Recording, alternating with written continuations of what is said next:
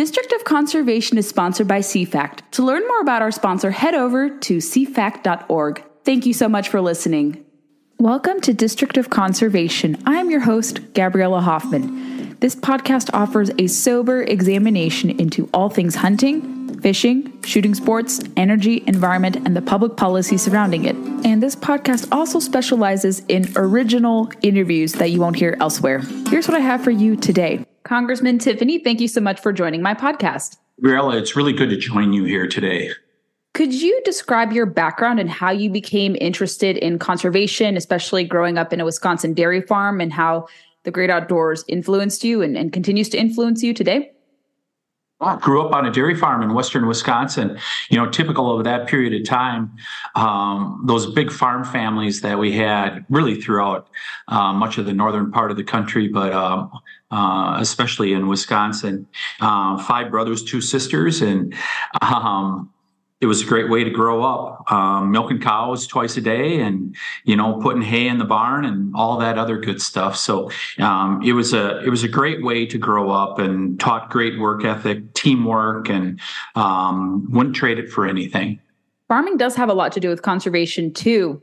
And I was actually in your district not too long ago, first time in Wisconsin, speaking at River Falls, University of Wisconsin, River Falls, and they heard me speak about, I spoke to them about how farming leads to conservation, and I thought it was a really nice area. So you represent a very beautiful area. Wisconsin obviously is known for dairy farms. And you were just appointed earlier this year at the beginning of the 118th Congress to chair the House Natural Resources Subcommittee on Federal Lands. Could you describe what your role is as chair of the subcommittee and what are some of your current priorities? I'm so glad you went to my alma mater, UW River Falls, to speak. That's where I received an agricultural economics degree, really good school. And so we on Fed lands have oversight over all federal lands here in the United States, and we get lots of interesting issues around that. But I think, to your question, Gabriella, the key thing that I always keep in mind is multiple use. We should be able to, we have a long tradition here in America of multiple use on our federal lands, whether it's forestry, mining, recreation, you name it. We've always tried to emphasize multiple use. And that's something that I certainly keep in mind as I've taken over the chairmanship here. Could you expand more on some of the priorities of what you guys are focusing on in terms of keeping that multiple use model? So we want to make sure that the public has access. And to that point, we're going to be doing a hearing out in the district in the next few months, where we've seen some limitations on access that have happened by the U.S. Forest Service, and we want to get that turned around. So really a couple points of emphasis are, one, let's make sure that we're giving access to these properties. Let's make sure that we're utilizing them to their fullest extent, whether it is recreation or whether it's mining, forestry, whatever. Let's make sure we're utilizing it for the benefit of all Americans. Teddy Roosevelt said it so well when the U.S. Forest Service was established. He said, this is, while recreation and preservation of the environment are all really important, the most important thing we will do is provide, and I paraphrase here, we will provide the wood for homes for Americans. Very prescient stuff, of course, and I know he's invoked a lot. And that leads me to my next question, actually, speaking of multiple use and the mandate. The BLM rule, I know you guys have focused on this at length, the Conservation, Landscape, and Health Rule. Do you think the multiple use mandate is at risk of being endangered under this proposed rule, which reads to me more like a preservationist, kind of misleading public use model that they're trying to push to kind of move away from this? Yeah, and I think you hit the nail on the head with the term that you used, preservationist, because conservation is not preservation. Conservation is having good management, and that's when we get the best results in terms of allowing that multiple use, but also doing right by the environment.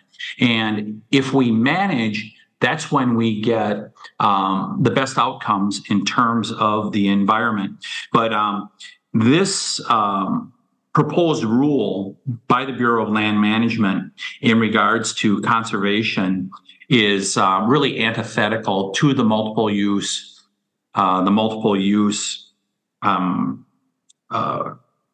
thought that we've had that has guided us for decades here in the United States. And there are certainly times for preservation, and we do that currently. I don't understand why you'd want to elevate that to the level where we're going to end up preserving lands that it will be harmful for them to simply be preserved rather than managed.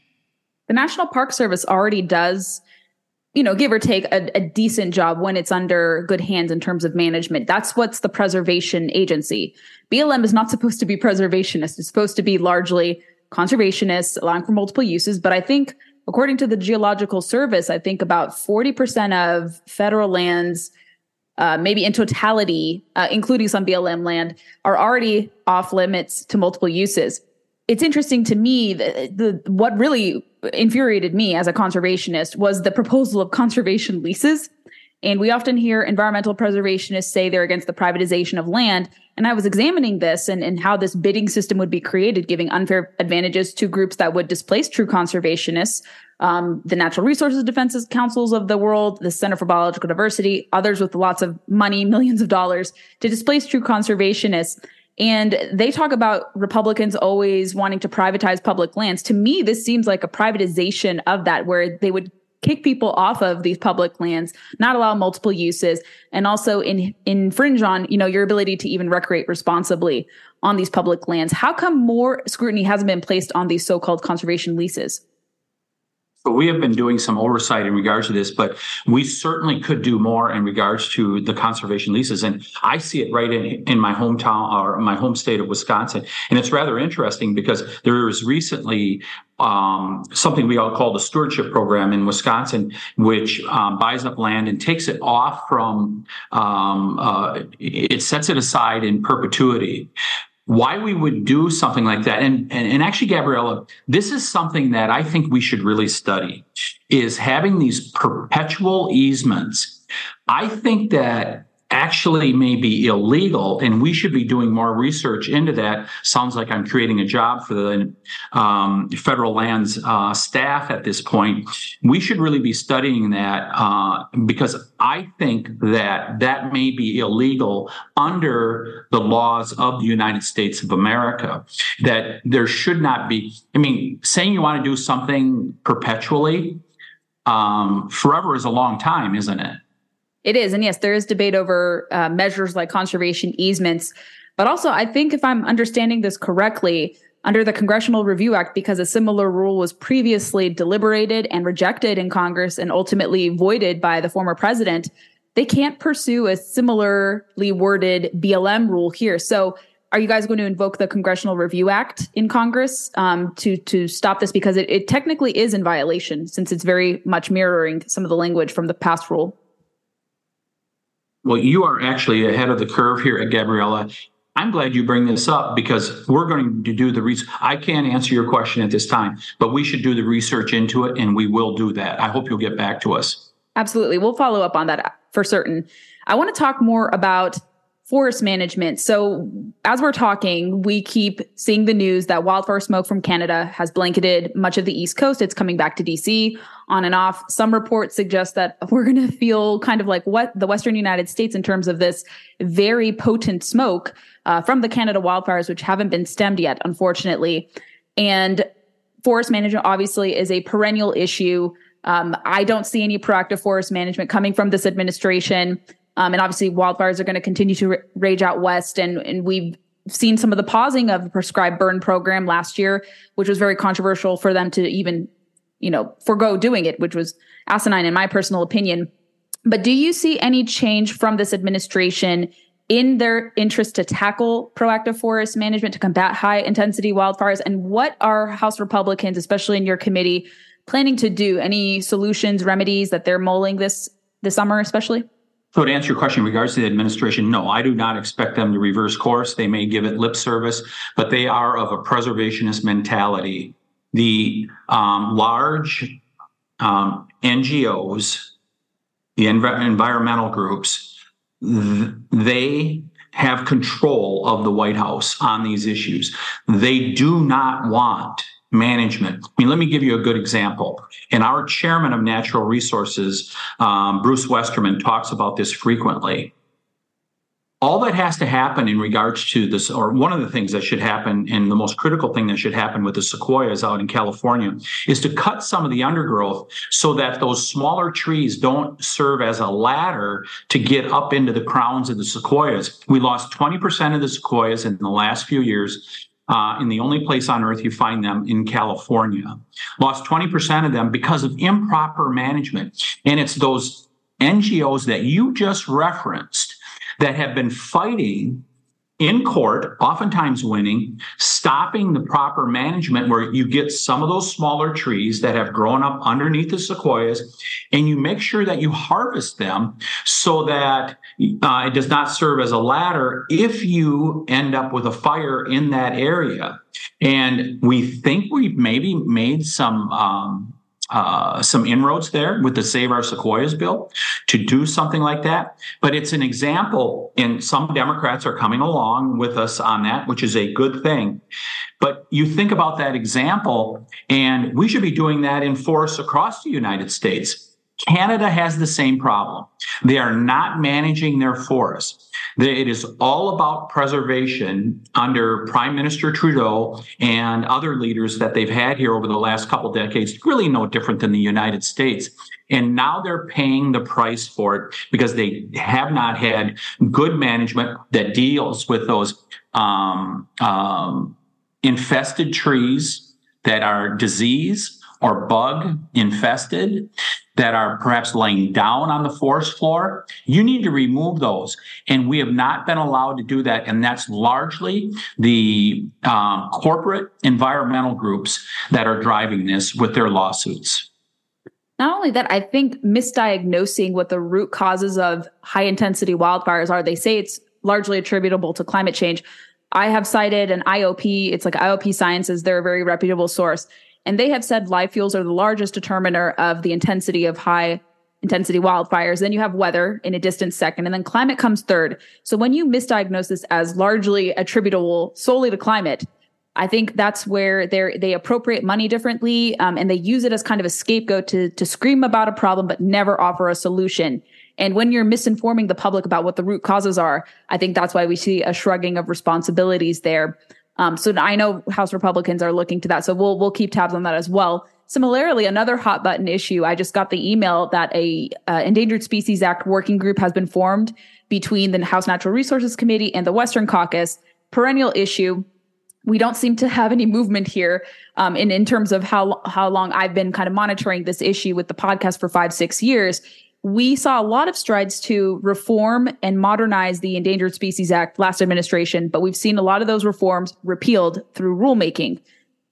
How does this continue to hamper recovery efforts? And why is there a lack of interest to get more species that have recovered, whether they're endangered or threatened, delisted, especially with the abysmal 2 to 3% recovery rate we've seen?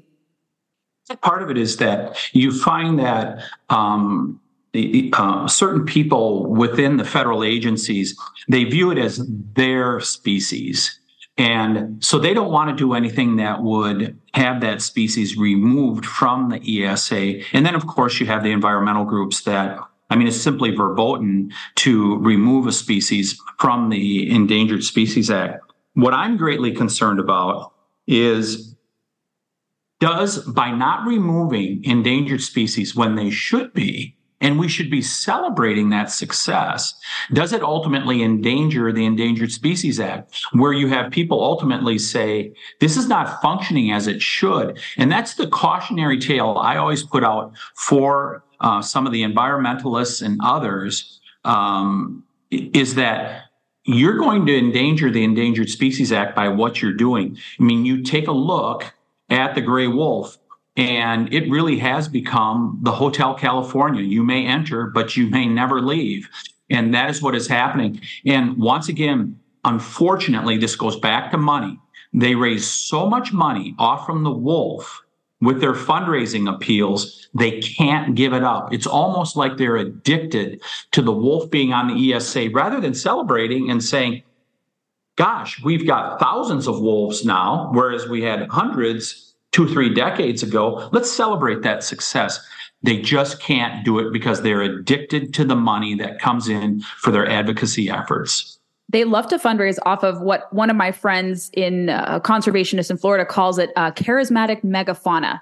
They're very, very easy to fundraise off of, and you don't see any measurable improvement in these charismatic megafauna, these kind of apex predators, if you will, whether they're gray wolves or grizzly bears, because it is a continued fundraising mechanism that they can use and say it's imperiled. It's going to be imperiled for the long haul. And there are these people who are ruining the status and they're at risk of going extinct again. But by all measures, let's expand more about the gray wolf conservation efforts going on here.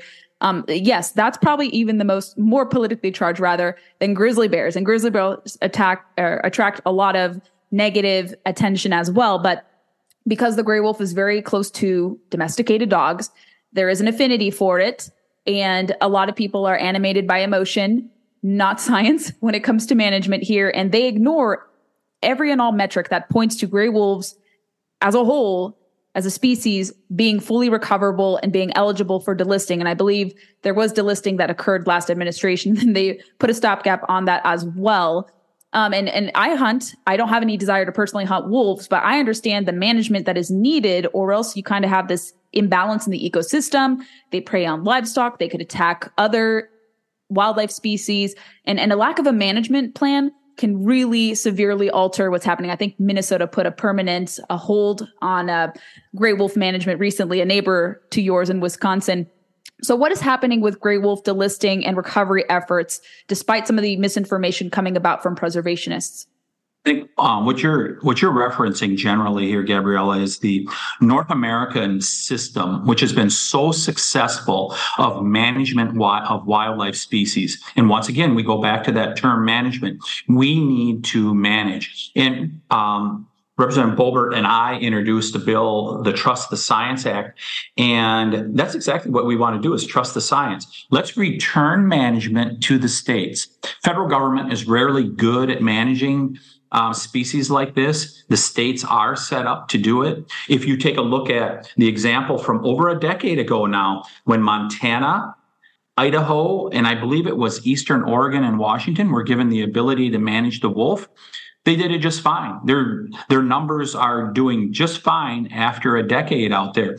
It is an example of how this can be done appropriately. Sportsmen want to have wolves on the landscape, but like any other species, they do need to be managed. And that's what our bill does here is it allows state management where I believe generally they will do a good job. You're right about the Montana case study, because I have seen evidence that even with the presence of a hunt, I think as recent as last season, it didn't put the Montana wolf population to extirpation. It wasn't wiped out.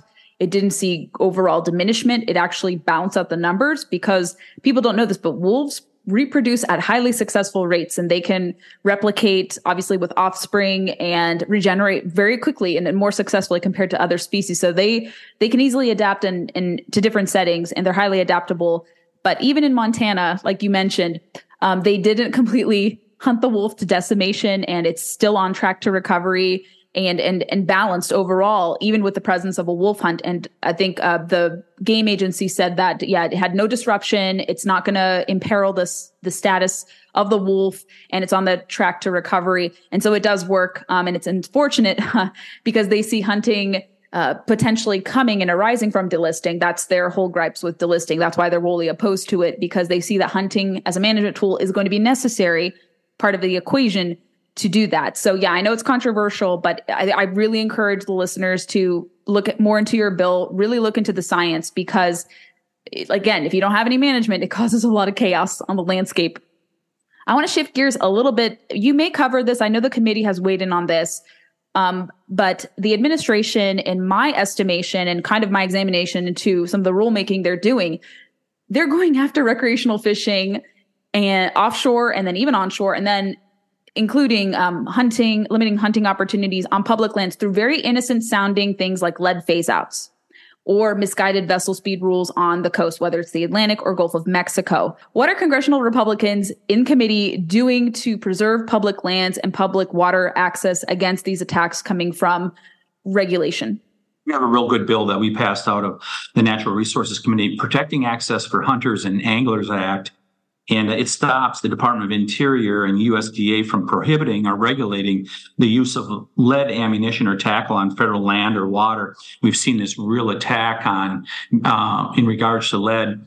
And we need to make sure that sportsmen are able to go out there and participate because, once again, by having appropriate management of our wildlife species, that's how we get benefit for both sportsmen, but also for the environment. And that's exactly what we're trying to do here is make sure that hunters and anglers have access to being able to participate in the sports that they love to do. And if that kind of cohesiveness is interrupted, you risk endangering the funds, the millions, if not billions of dollars, most recently billions of dollars that have been annually generated by both Dingell-Johnson Amendment Act pertaining to fishing and also Pittman-Robertson Act funds, which are generated from hunting and shooting sports. And people don't understand what's at stake when you do that, when you interrupt that, even with something as innocent sounding as a lead phase out, because that's not what they just stop at. They go after other forms of hunting or suppress your ability to use other types of tools, which could certainly eat at conservation funding as a whole. I want to also ask you about something. I also want to ask you about good bipartisan outdoor bills on the horizon, because I know bipartisan is a very dirty word. Oftentimes it's used incorrectly, but I have seen some bills that are not controversial, that don't raise the debt or deficit, that are pretty agreed to by both Republicans and Democrats. So is there any good bipartisan outdoor legislation on the horizon? We've had a few things that have been going through committee. One is the Military and Veterans in Parks Act that was introduced by Representative Kiggins from Virginia. And it's meant to improve access and opportunities for our veterans on federal lands. I think that's really important. We also have the Range Access Act. It directs the Secretaries of Interior and Agriculture to identify and establish new target shooting ranges. And this would be a really good way to go about it because sometimes you have vast expanses of federal land, which is the best place to have a shooting range when it's away from population centers. And then we also have the Simplifying Outdoor Access for Recreation Act by Representative Curtis from Utah, and it's intended to reduce the cost and complexity of recreating on federal lands. So it puts a few provisions in regarding special recreation permits for individuals and groups. And just makes it easier for people to be able to get out there and be able to use these terrific natural resources that we have that are in our parks and national forests and other places that are controlled by the federal government. We have a system unlike any other. You don't find the plentiful amounts of public land elsewhere across the world. So we're really lucky. And that land should be utilized. It doesn't mean you're going to be destroying it. It means simply even just going to recreate, going to hike, going to fish, going to hunt, and being able to enjoy these abundance of beautiful public lands, natural resources that are at our disposal and that we want to help steward and keep in continuity. I want to conclude by asking you this, Congressman. I often say on the show that conservation is conservative. I've seen that line replicated elsewhere too. I didn't coin it, but it's kind of cool to see more and more people use that term because it is. We care about stewarding resources as conservatives. We don't want to leave things worse off than we found them. How can conservatives better articulate support for true conservation, whether it's supporting Dingell-Johnson, Pittman-Robertson, upholding these traditions like hunting, fishing, camping, biking, hiking? So what can Republicans do to promote that better, in your opinion? So if it's not multiple use land, then it's not public land. And I think we really need to emphasize that this is the public's land, and we can do all of the above out on our public lands. And I think it's really important to emphasize that. But we need to tell the stories. We need to tell the stories both in terms of the negative, that by not managing our federal forests as we should have, That is what has led to these massive forest fires. That's what's burned down communities. That's what's threatened our sequoias. I think that gets people's attention when it's actually the lack of management. It's simply using a preservationist mode, which has created these problems. And we need to continue to tell those stories about how management is good and leads us to the outcomes that you want to have these rich places with biological diversity and such. You get that by management because the landscape is ever changing and we can work within that. If we simply try to preserve, we will end up with a worse outcome. And you can see it, especially with the massive fires that we've had. I'm very concerned about rewilding efforts, which are billed as conservationists, but are truly preservationists, because you can never restore nature to its truly natural state, preceding settlement in the United States. It's impossible. So we have to work with what we have now. Humans are part of the landscape. We're a positive influence more than we are a negative influence. And that's where true conservation comes in. Congressman Tiffany, where can my listeners connect with you and learn more about what's happening in committee, specifically your subcommittee? First of all, you can just go to @RepTiffany if you want to check out what we're doing in my office. But then just go to the Natural Resources Committee, Federal Lands, and you will find us there and all the work that we're doing. We have a terrific staff, and we are always working on issues to be able to allow greater access for the American public and doing the right thing for conservation so all of us as Americans benefit from it. Well said. Yes, the committee has done excellent. I've been very impressed by what you guys have been putting out. I've followed committee staff for many, many years, even in public policy. And rest assured, hunters and anglers, true conservationists have allies in Washington. And I think the committee, yourself and others, are representative of that. So thank you, Congressman Tiffany, for joining the podcast and sharing what's going on in Capitol Hill. Bella, great to join you today and continue your good work delivering the message. Thanks for listening to today's episode. Make sure you're connected to us on social media, Facebook, Instagram, and Twitter. And also on your preferred player, we recommend Apple Podcasts, where you can leave us reviews if you really like the content. Share the podcast with friends who may be interested in learning more about what's trending in conservation and the related industries that entangle with it and sometimes work against it as well. Thanks for listening to the show, and stay tuned for the next episode.